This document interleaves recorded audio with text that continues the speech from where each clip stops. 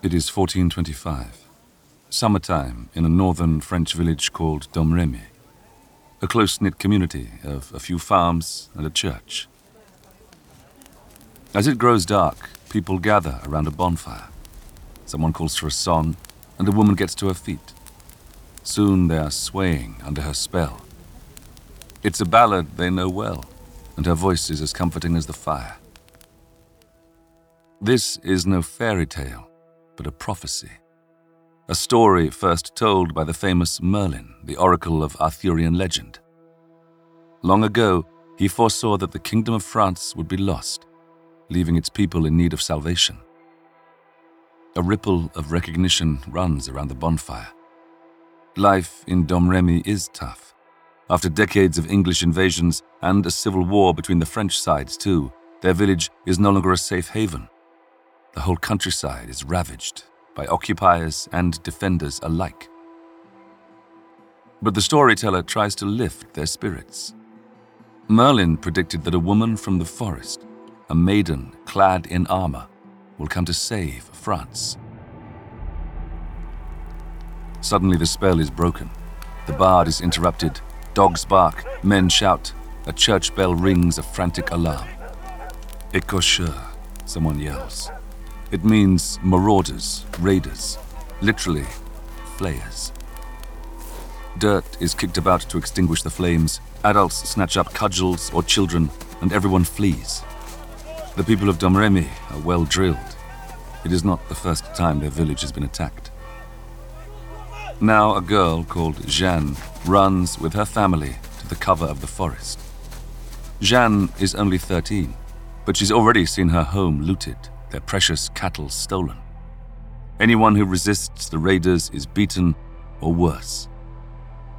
Jeanne huddles with her sobbing siblings until the all-clear is given. It was a false alarm. But it's only a matter of time. Unless the prophet Merlin was right and someone comes to save them, sooner or later the écorcheurs will strike again.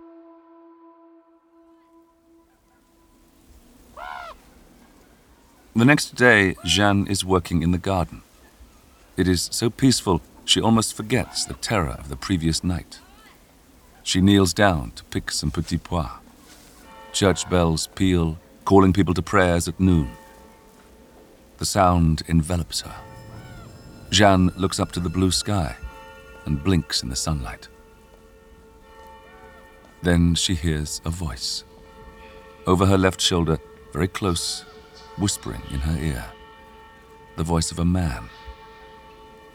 Be good, it says, and go often to church. The garden is flooded with brightness. Jeanne looks around to see who's talking, but she's blinded by the light. Then it fades as suddenly as it appeared. Although she is afraid, she also feels terribly sad and alone now that the voice is gone. Jeanne gets up and brushes herself down. The bells are still ringing. She rips off her apron and runs to the church. But she tells no one what just happened, because she recognizes the voice that spoke to her. It was Saint Michael, the archangel. And now she knows the identity of Merlin's savior, too. The girl who will lead France to victory against the English. It is herself, a maiden from the forest of Domremy. Jeanne has been called, and she will follow.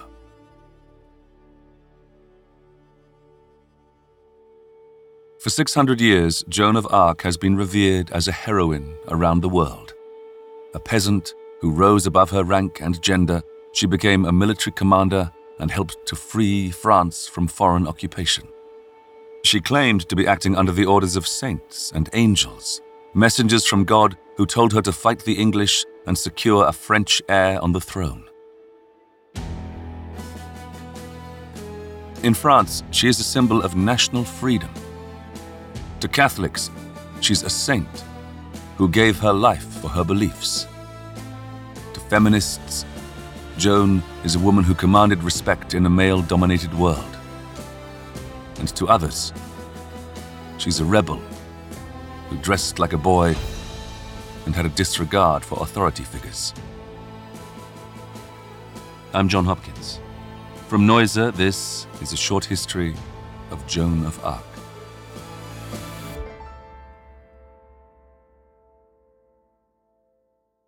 She may never have been called Joan of Arc, or even the more French Jeanne d'Arc in her own lifetime. Her family name is uncertain, and the first occurrence on record of the name Joan of Arc is written 24 years after her death. There is no birth certificate either, but she is born around January 1412 in a small village 150 miles east of Paris. Catherine Harrison is the author of Joan of Arc, A Life Transfigured. Joan is such a particular figure for many reasons, but in part because she was very familiar with the great story that everybody knew in the Middle Ages, and that was the story of Jesus. So a lot of her understanding of the shape of her life and the way she presented herself in her life had to do with aligning it with the story of Christ. There was no census, and there was actually very little interest in a person's birth date. So that introduces a fair amount of narrative opportunity. And in fact, the historically accepted date is probably fabricated. It's the 6th of January. It's the date of Epiphany in the church calendar. And so we have Joan ecstatically received on this date that is already important in the Christian calendar. Her father, Jacques, is a farmer and local official. The family of 7 live in the only stone-built house in the village of Domremy. Joan's mother, Isabel, is a devout Catholic. Her surname, Romé, is given as an honorary title to someone who has made the arduous pilgrimage to Rome. Once, Domremy lay amid a bucolic landscape that had been planted with vineyards during the Roman occupation. The region of Lorraine is still famous today for its Beaujolais Nouveau wine. But by the time Joan is born, her homeland is a battleground. England and France have been at war over territory and succession since 1337. Almost 75 years later, the constant conflict continues as rival dynasties fight for the French throne. Like all of us, she is a creature of her time, and France at this point had been subject to decades of siege warfare, just roving bands of mercenaries just coming and setting fire to villages. And in terms of those that are enclosed in walls, just trapping them inside, starving them out. And rape and pillage is the norm. She had her own town. She had to flee. And a lot of this is taking place at a really particular time in her life when she's 10, 12. The conflict will soon become known as the 100 Years' War. Most of the fighting takes place on French soil, with both English and French soldiers plundering the land to sustain themselves. With its farms and cattle, but no fortified walls to protect it, Domremy is an attractive target. This is the violent backdrop to Joan's childhood. It is also a treacherous time for the country's rulers. King Charles VI is on the French throne when Joan is born, but he suffers recurring bouts of mental illness that cause coma or psychosis. On one occasion, he attacks and kills 4 of his own guards.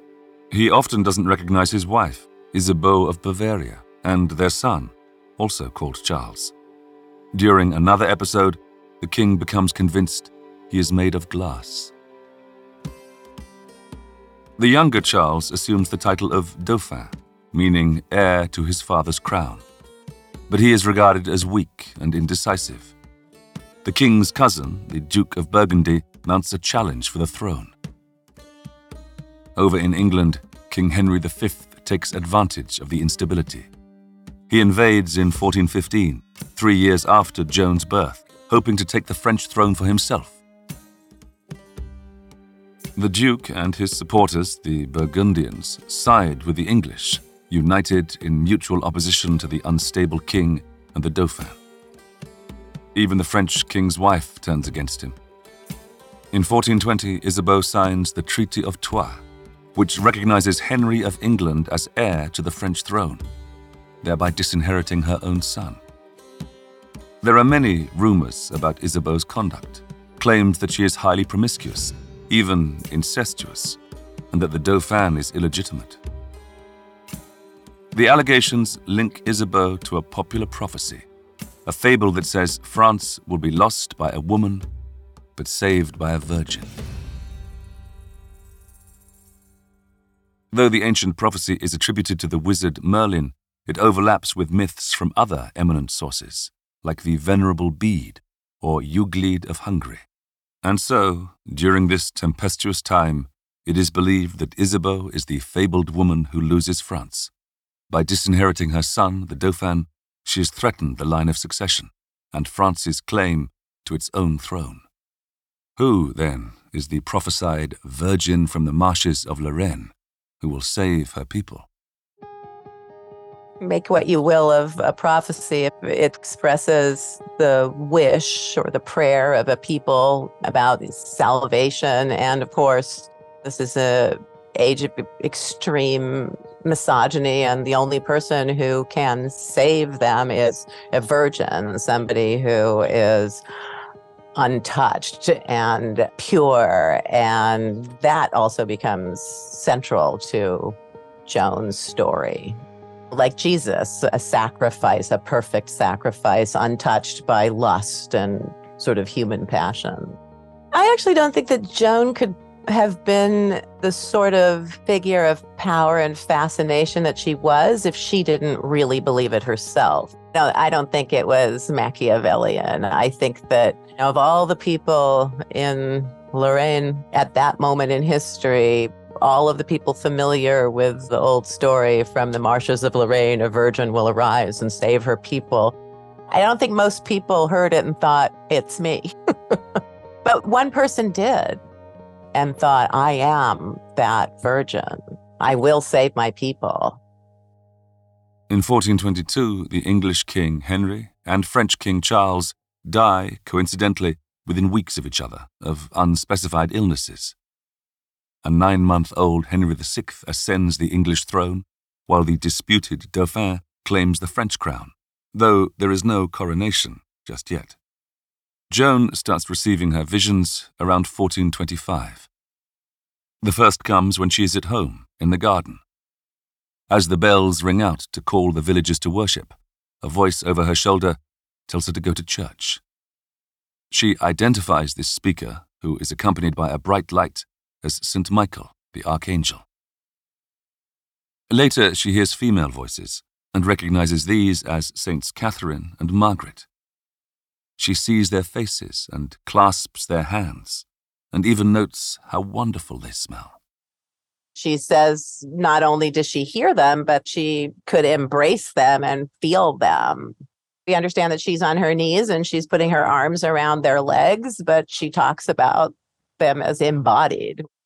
Hearing voices isn't actually clinically that unusual. Lots of people hear voices under various circumstances. I do feel like it's a whole other level if you feel that you can touch them and another sensory apparatus is involved. It's abnormal, and we tend to pathologize things that don't happen normally. In recent times, historians, medics, and psychiatrists have tried to explain Joan's revelations using modern science. There are many illnesses that cause visual symptoms or even hallucinations, including migraines, brain tumors, or tuberculosis, which was common at the time. Another suggestion is schizophrenia, which can be characterized by hearing voices. The fact that Joan hears bells could suggest epilepsy because seizures can cause auditory disturbances. The episodic nature of the incidents and the fact that she is fully conscious and lucid the rest of the time also could fit a diagnosis of epilepsy. But there is plenty of historical evidence to suggest that Joan is physically and mentally healthy. In her own time, it is not the existence of revelations that is unusual, but rather Joan's absolute determination to act on them.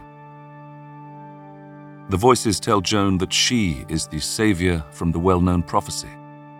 She starts calling herself Jeanne la Pucelle, or Joan the Maiden, to emphasize the virginal status that is central to the legend. The voices say her mission is to make the English leave French soil and ensure the Dauphin is crowned. the saints stay with Joan for the rest of her life.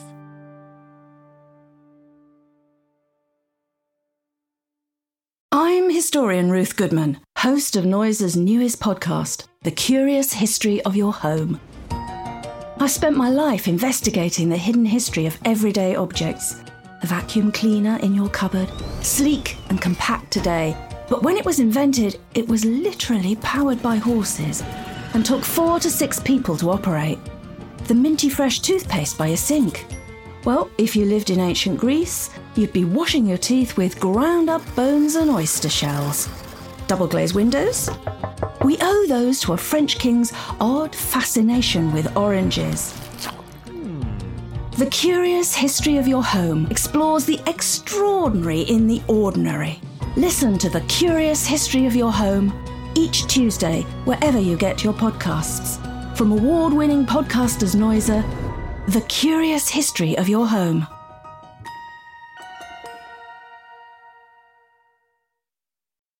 In 1428, now aged 16, Joan sneaks away from home by telling her parents that she is going to help a woman give birth in another village. Instead, she travels to a fort in the town of Vaucouleurs, where she demands an audience with the Dauphin. She says she has been sent to help him beat the English and finally be crowned. The commander laughs and sends her home, but she is persistent. The following year, she returns and somehow convinces him. They travel to the Dauphin's stronghold in Chinon. Joan dons a boy's outfit, probably as a disguise, but also to see off any unwanted attention from her entirely male military escort. It is March 1429, a dark and chilly night. Joan enters the castle at Chinon accompanied by 6 soldiers. It is a magnificent chateau of pale stone, set high above the river Vienne. The royal fortress is home to Charles VII, the Dauphin. They dismount, and Joan leads the way over the stone courtyard of the castle on foot.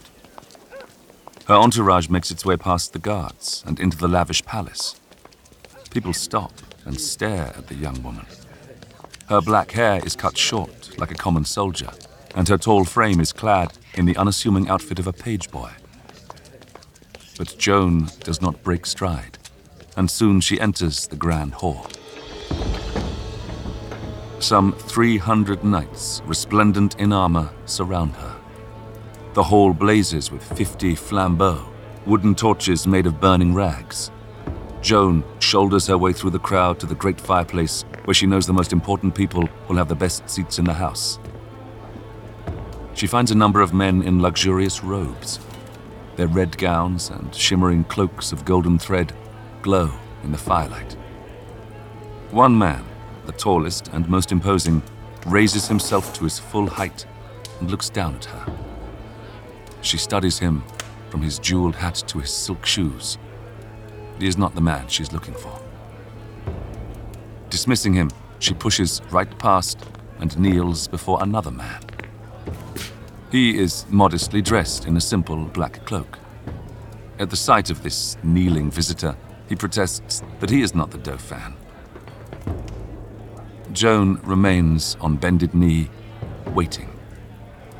These men are having fun at her expense, testing her. But even though she has never set eyes on the Dauphin before, she knows him at once. Her voices show her the way. Joan points her finger at the man in the black cloak and identifies him in a loud, clear voice. My noble Dauphin. The crowd gasps. Joan explains that she has come from God to help the king and his realm. The Dauphin abandons his parlor trick and leads Joan away for a private audience. Now she has the ear of the king. There are differing historical accounts of the first meeting between Joan and the Dauphin, but the mistaken identity story captures the essence of her legend. It shows Joan being underestimated, scorned, dismissed, but ultimately rising above powerful men with logic, self-belief, and persistence. In this moment, as throughout her short life, Joan represents every disenfranchised man or woman. The Dauphin is won over by Joan's divine visions and her connection to the prophecy that France will be saved by a maiden from the marshes of Lorraine. This is an era in which revelation is prized. The question wasn't ever, is Joan sane or insane? It is, what is the source of these voices? Is it God or the devil? So that's a very different conversation than the one we would have. But the Dauphin is a fearful man, cautious about accusations of witchcraft.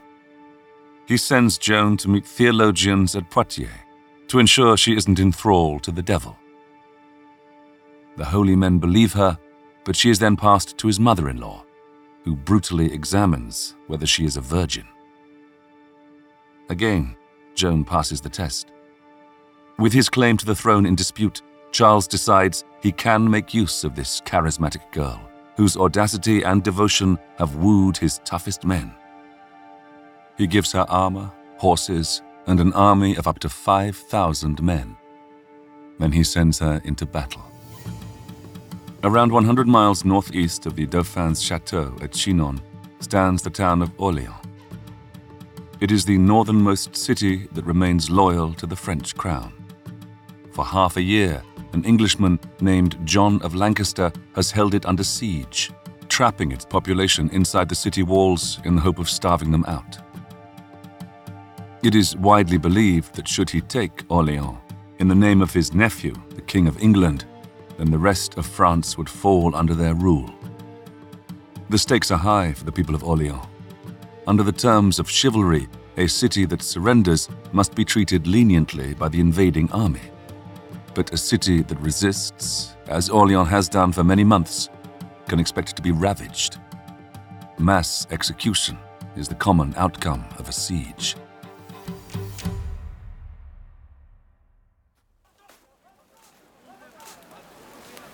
It is April 1429. An army is amassed on the banks of the river Loire. There are some 200 soldiers with horses and wagons bringing much-needed supplies for their besieged countrymen at Orléans. As night falls, a fleet of ships approaches through the gloom. The first to board is a young woman wearing armor and carrying a banner that whips in the wind. Joan marches forward to the prow of the ship, where she grips the wooden rail and stares upriver. After so many trials and diversions, she has reached the place where she can fulfill her destiny. She is oblivious to the activity behind her, of the soldiers boarding and the weapons, crates, and barrels being loaded. Eventually the company settles. Joan turns to see the worried faces of her battalion. They know the journey from here is far from straightforward. They could be attacked at any moment, and the town is some 2 miles upstream. Without a favorable wind, their mission could end in disaster. But then, one of the soldiers points to the flag that Joan holds aloft. The linen, as finely woven as silk, turns in the breeze before suddenly snapping to attention. Pulled taut against the darkening sky, the white fabric shines like moonlight. It shows a figure of Christ, holding the world in his hands, flanked by angels. There are gasps that turn to cheers. The banner shows that the wind has changed direction. Now it will carry them swiftly and silently to Orléans. The captain gives the signal, and the fleet pushes off from the riverbank. No time to waste. It is nothing less than a miracle. At 8 o'clock that evening, Joan enters the walled city of Orléans to a rapturous welcome. She rides a white charger, holding aloft her miraculous banner. Within days, the reinvigorated French win a skirmish against the English.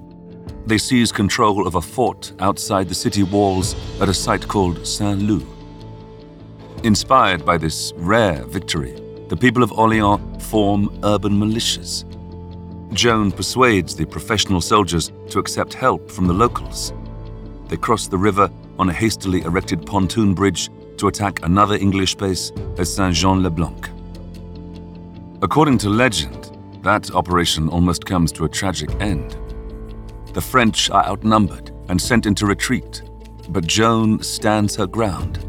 She turns her horse to face the approaching English, holds her banner aloft, and shouts her war cry of Au nom de Dieu, in the name of God.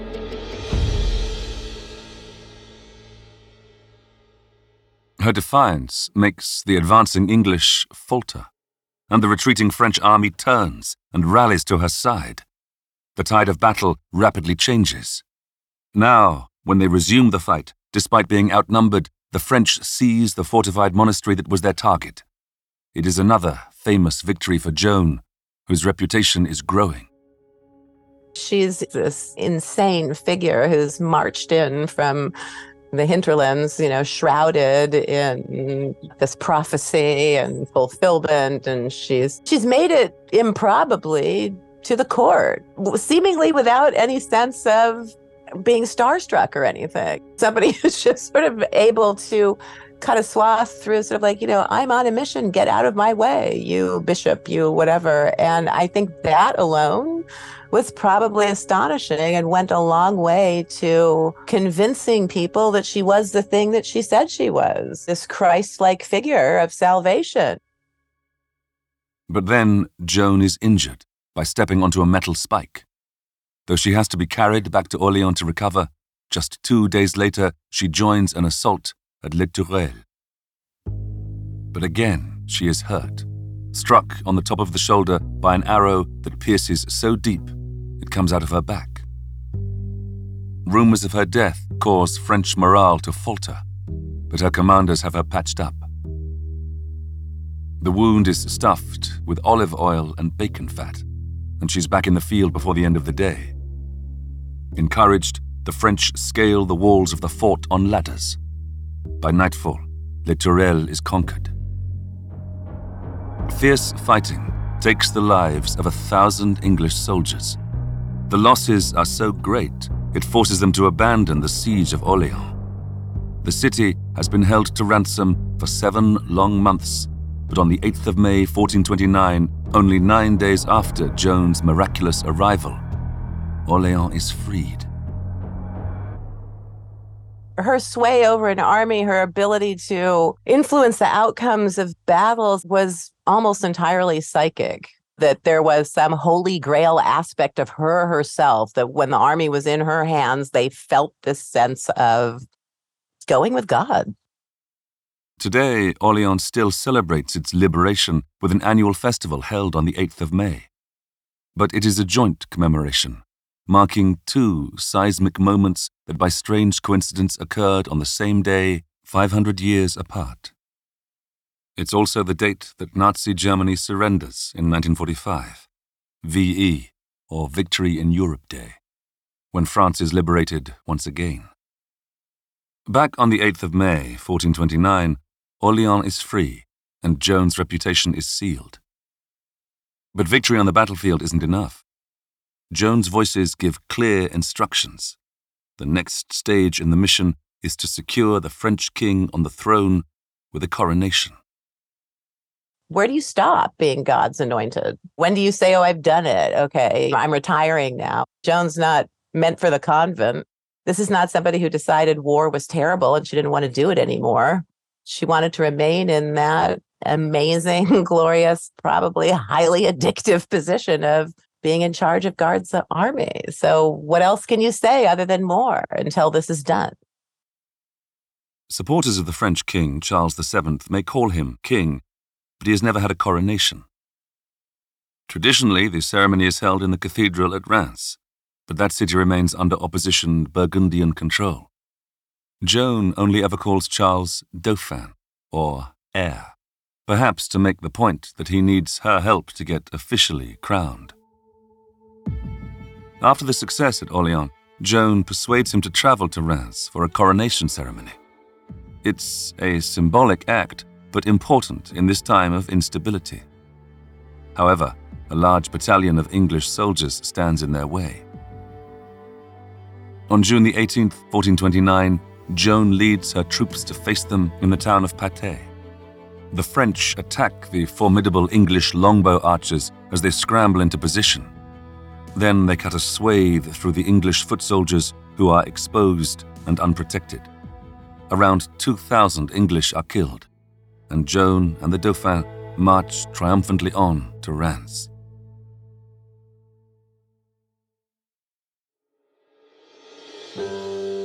At the coronation on July the 17th, Joan stands on the dais next to the king's throne, holding her banner aloft. He is anointed with holy oil beside this miraculous girl, whose rise from peasant to pride of place has taken only a year. Her sense of destiny and her place in this whole pageant, and once claiming the crown and then sort of pushing, saying, we need to go further, and I want this to be definitive. She does this incredibly important symbolic thing. The king is crowned. And I think then it would be nice if Joan sort of retired from the battlefield. But Joan, at this point, she's somebody who's got a fair amount of hubris. The story gets muddied, a little confused, maybe even for Joan herself, and perhaps she doubles down out of uncertainty. And there's pride, too. But pride comes before a fall. Whenever Joan appears with the king, the public is more interested in the charismatic Maid of Orleans than their monarch. Charles doesn't like being a sidekick. Then, in a battle in a town called Senlis, Joan's army fails to beat the English. She starts to lose support at court, but now her voices tell her to attack Paris, which is held by the English. And though she forges ahead during this assault, she is shot in the thigh by a crossbow. The offensive stalls, and Charles retreats. The fact is, his treasury is running out of money, and war is expensive. In May 1430, during another battle in Compiègne, Joan rides onto the field on a war horse. Her cloak flies as she gallops towards the skirmish, catching the eye of a Burgundian archer. Seeing his chance for glory, he lunges forward and grasps the cape, dragging Joan backwards off her charger. She slams into the hard ground, stunned by her unexpected fall. Joan is taken prisoner. A valuable hostage, she is sold for 10,000 francs to her greatest enemy, the English. English propaganda about Joan focuses on accusations of witchcraft, her visions, the prophecies, her direct line to God, her heretical preference for men's clothing. Her behavior, appearance, and influence dangerously overstep the boundaries assigned to her gender. It is a term of the moment triggering issue of how she presented herself. Not just in men's clothing, but in courtiers' clothing. I mean, there's sumptuary laws at the time. She's a peasant. She's supposed to be running around in muslin or whatever. She's not supposed to be wearing any of the things that she's wearing. So she has this sort of self-anointed quality, like some sort of magic fairy tale of just creating this truly troubling person who is not female exactly, because how can she be? She's wearing pants and she's riding a horse and she's leading an army. Hundreds of years later, we are still just in a twist over gender and what we can do and what we can't do. And she was an extremely troubling figure and powerful by having seized it herself in this way that was just shocking. In a sham trial that begins in Rouen in January 1431, Joan is accused of heresy and blasphemy. It's conducted by Bishop Pierre Cauchon and the Grand Inquisitor of France. But for the English, it has an even more important political purpose. They need to discredit Joan. Her visions suggest that God wants a French king to rule France. But the English claim the same divine destiny, saying it is God's will for them to rule both countries. By proving that Joan is a false prophet, the English can claim that Charles was put on the throne by a heretic, a witch in boy's clothing. If they lose the trial, though, if Joan's visions are ruled to be legitimate, it would invalidate the English claim to rule France. The trial is so important that detailed minutes are taken by a notary. Guillaume Monchamp records every twist and turn of what quickly turns into a legal thriller.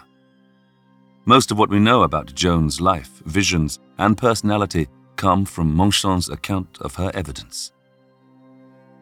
Recording her in her own words, he witnesses Joan's belief in her visions and her intelligence.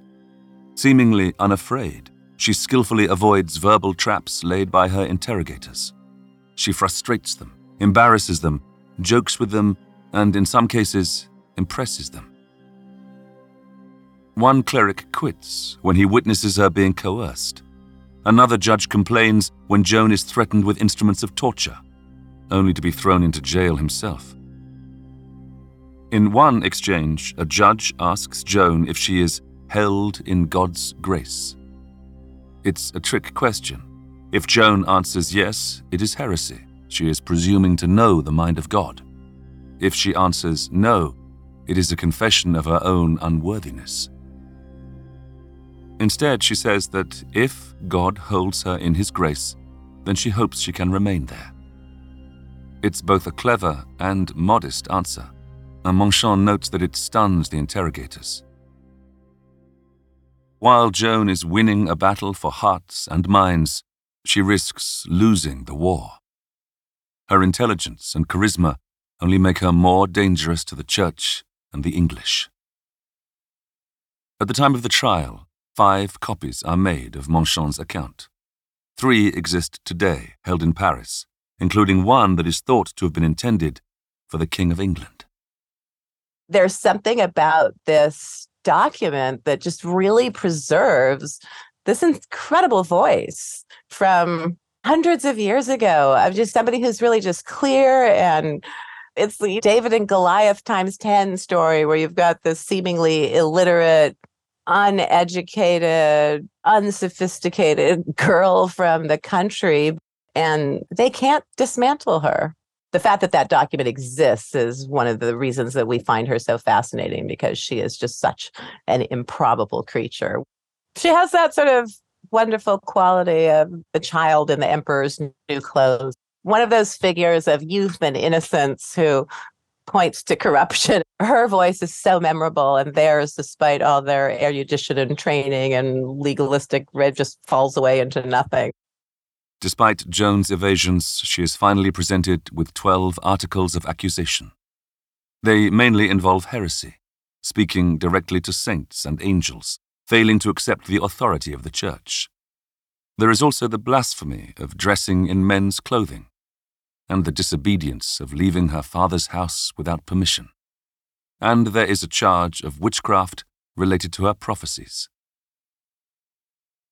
On May the 24th, 1431, after a 4-month trial, Joan is taken to a scaffold in a churchyard in Rouen. She is told that unless she recants her visions and agrees to wear women's clothing, she will be hanged. She agrees by signing an oath, known as an adjuration, and is thrown in prison. It seems her life is saved. But when her trial judge visits her cell a few days later, she is back in a man's outfit. She remained pretty consistent on the issue of her clothing. She was a woman among men. She could not be wearing a skirt. By the time she was in jail, she was wearing male leggings, leather that she could really lace together and stop somebody from raping her. And raping her was a goal, because as soon as she was penetrated, she was no longer somebody they needed to listen to. She was no longer pure. She was no longer in touch with God. She belonged to the devil. So what it began as, her declaring power and agency and distinction, perhaps, from gender, completely turned into something else, I think, once she was in prison. And that was an attempt to keep herself safe. Once again, she insists that Saints Catherine and Margaret have instructed her to reject the Church's ruling and wear men's clothing. She had already told the trial that English captors molested her when she wore skirts. Nevertheless, her outfit is taken as a sign of a return to heresy. The judges hand Joan to secular officials for execution. She is just 19 years old.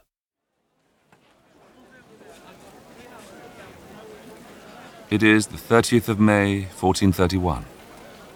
The old marketplace in Rouen is always busy on Mondays, but today is especially frenetic. People hurry past stalls and sellers with little interest in buying. A cluster of tents has appeared in the square, temporary canopies that cover a seating area for dignitaries. The milling crowd is a cross-section of Rouen society. Nobles in fine robes, knights in armor, guards with intimidating halberd swords, peasants in sackcloth. The galleries face a platform built atop pillars of stone. On the platform is the bûcher, a sturdy wooden stake. The post is surrounded by a pyre. And this, the locals have heard, is where the Maid of Orléans, Jeanne la Pucelle, will today face her final battle. There is the sound of a commotion. A procession of soldiers is now pushing roughly through the throng. Following at a more stately pace are Dominican friars dressed in pure white robes. The crowd fall into a respectful silence. Walking between them is a young woman in a linen slip, holding a simple cross made of 2 sticks to her chest. She is manhandled up a ladder onto the platform. Now her back is pressed to the stake, and her body lashed to the post. A few cries come from the crowd. One shouts, "Witch!" Another replies, "Shame!" Joan looks up, inspired by the few cries of support. She calls out. The crowd hushes, keen to hear her. She calls for a cross. A Dominican friar comes forward, red in the face and shrugging off the hands of fellow churchmen who try to hold him back. He raises a large cross over his head so that Joan may look at it in her final moments. She nods her thanks and calls for him to chant, to give his blessings loud enough to be heard over the noise of what she knows will soon follow. Taking pity on the young woman, the friar speaks in a loud, clear voice. A torch is brought and touched to the pyre at Joan's feet. And as it bursts into flame, she stares intently at the cross, hearing only his words.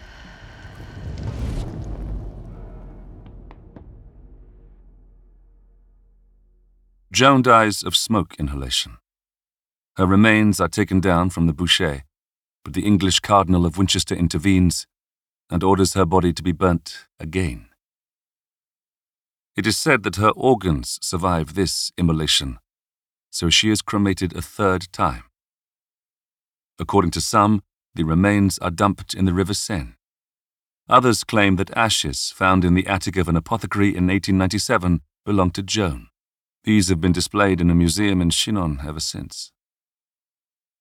At her trial, Joan said that Saints Catherine and Margaret once consoled her about her inevitable demise. "Suffer it willingly," they told her. "Do not be disturbed about your martyrdom. You will come to the kingdom of paradise." Entering, becoming one with the most important story of all, the birth of God. And her end is that end of the sacrificial lamb. That's the problem with somebody like Joan. How does Joan retire? What's Joan's second act? There's some terrible logic of her story that drives her to the stake, because what can this life do other than sort of burn up out of its own insane incandescence?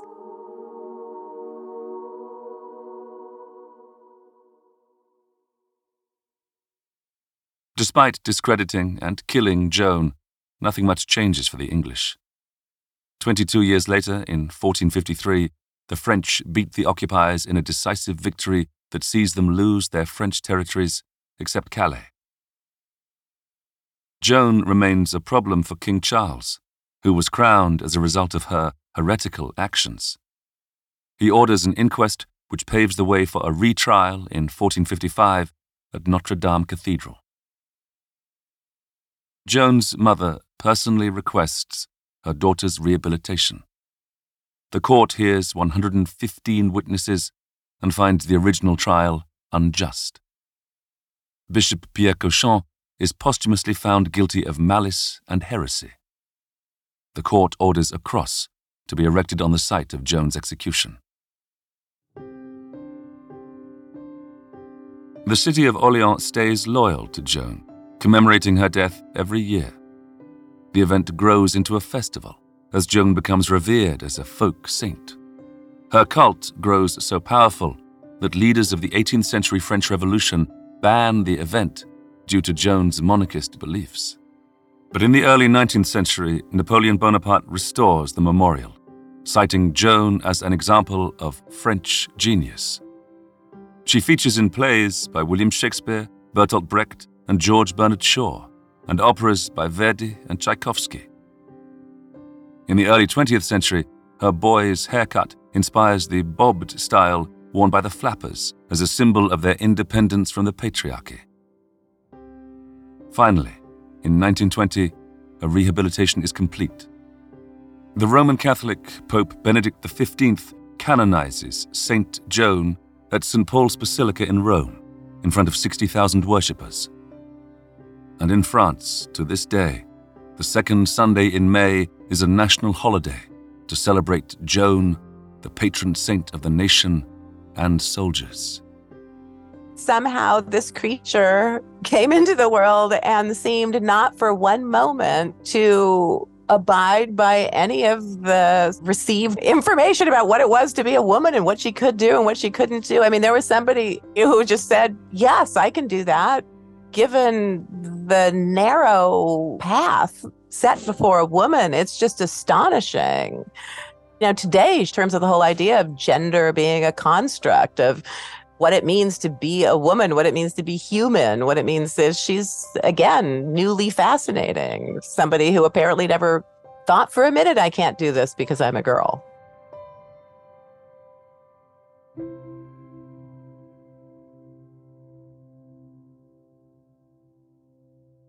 Next time on Short History Of, we'll bring you a short history of the Fukushima nuclear disaster. Nuclear reactor siting is generally based on the principle of assessing external hazards that could occur at the site and looking really at the historical basis. So essentially they looked at the most severe earthquakes that they could expect would happen at the site and the most severe flooding, and they designed it accordingly.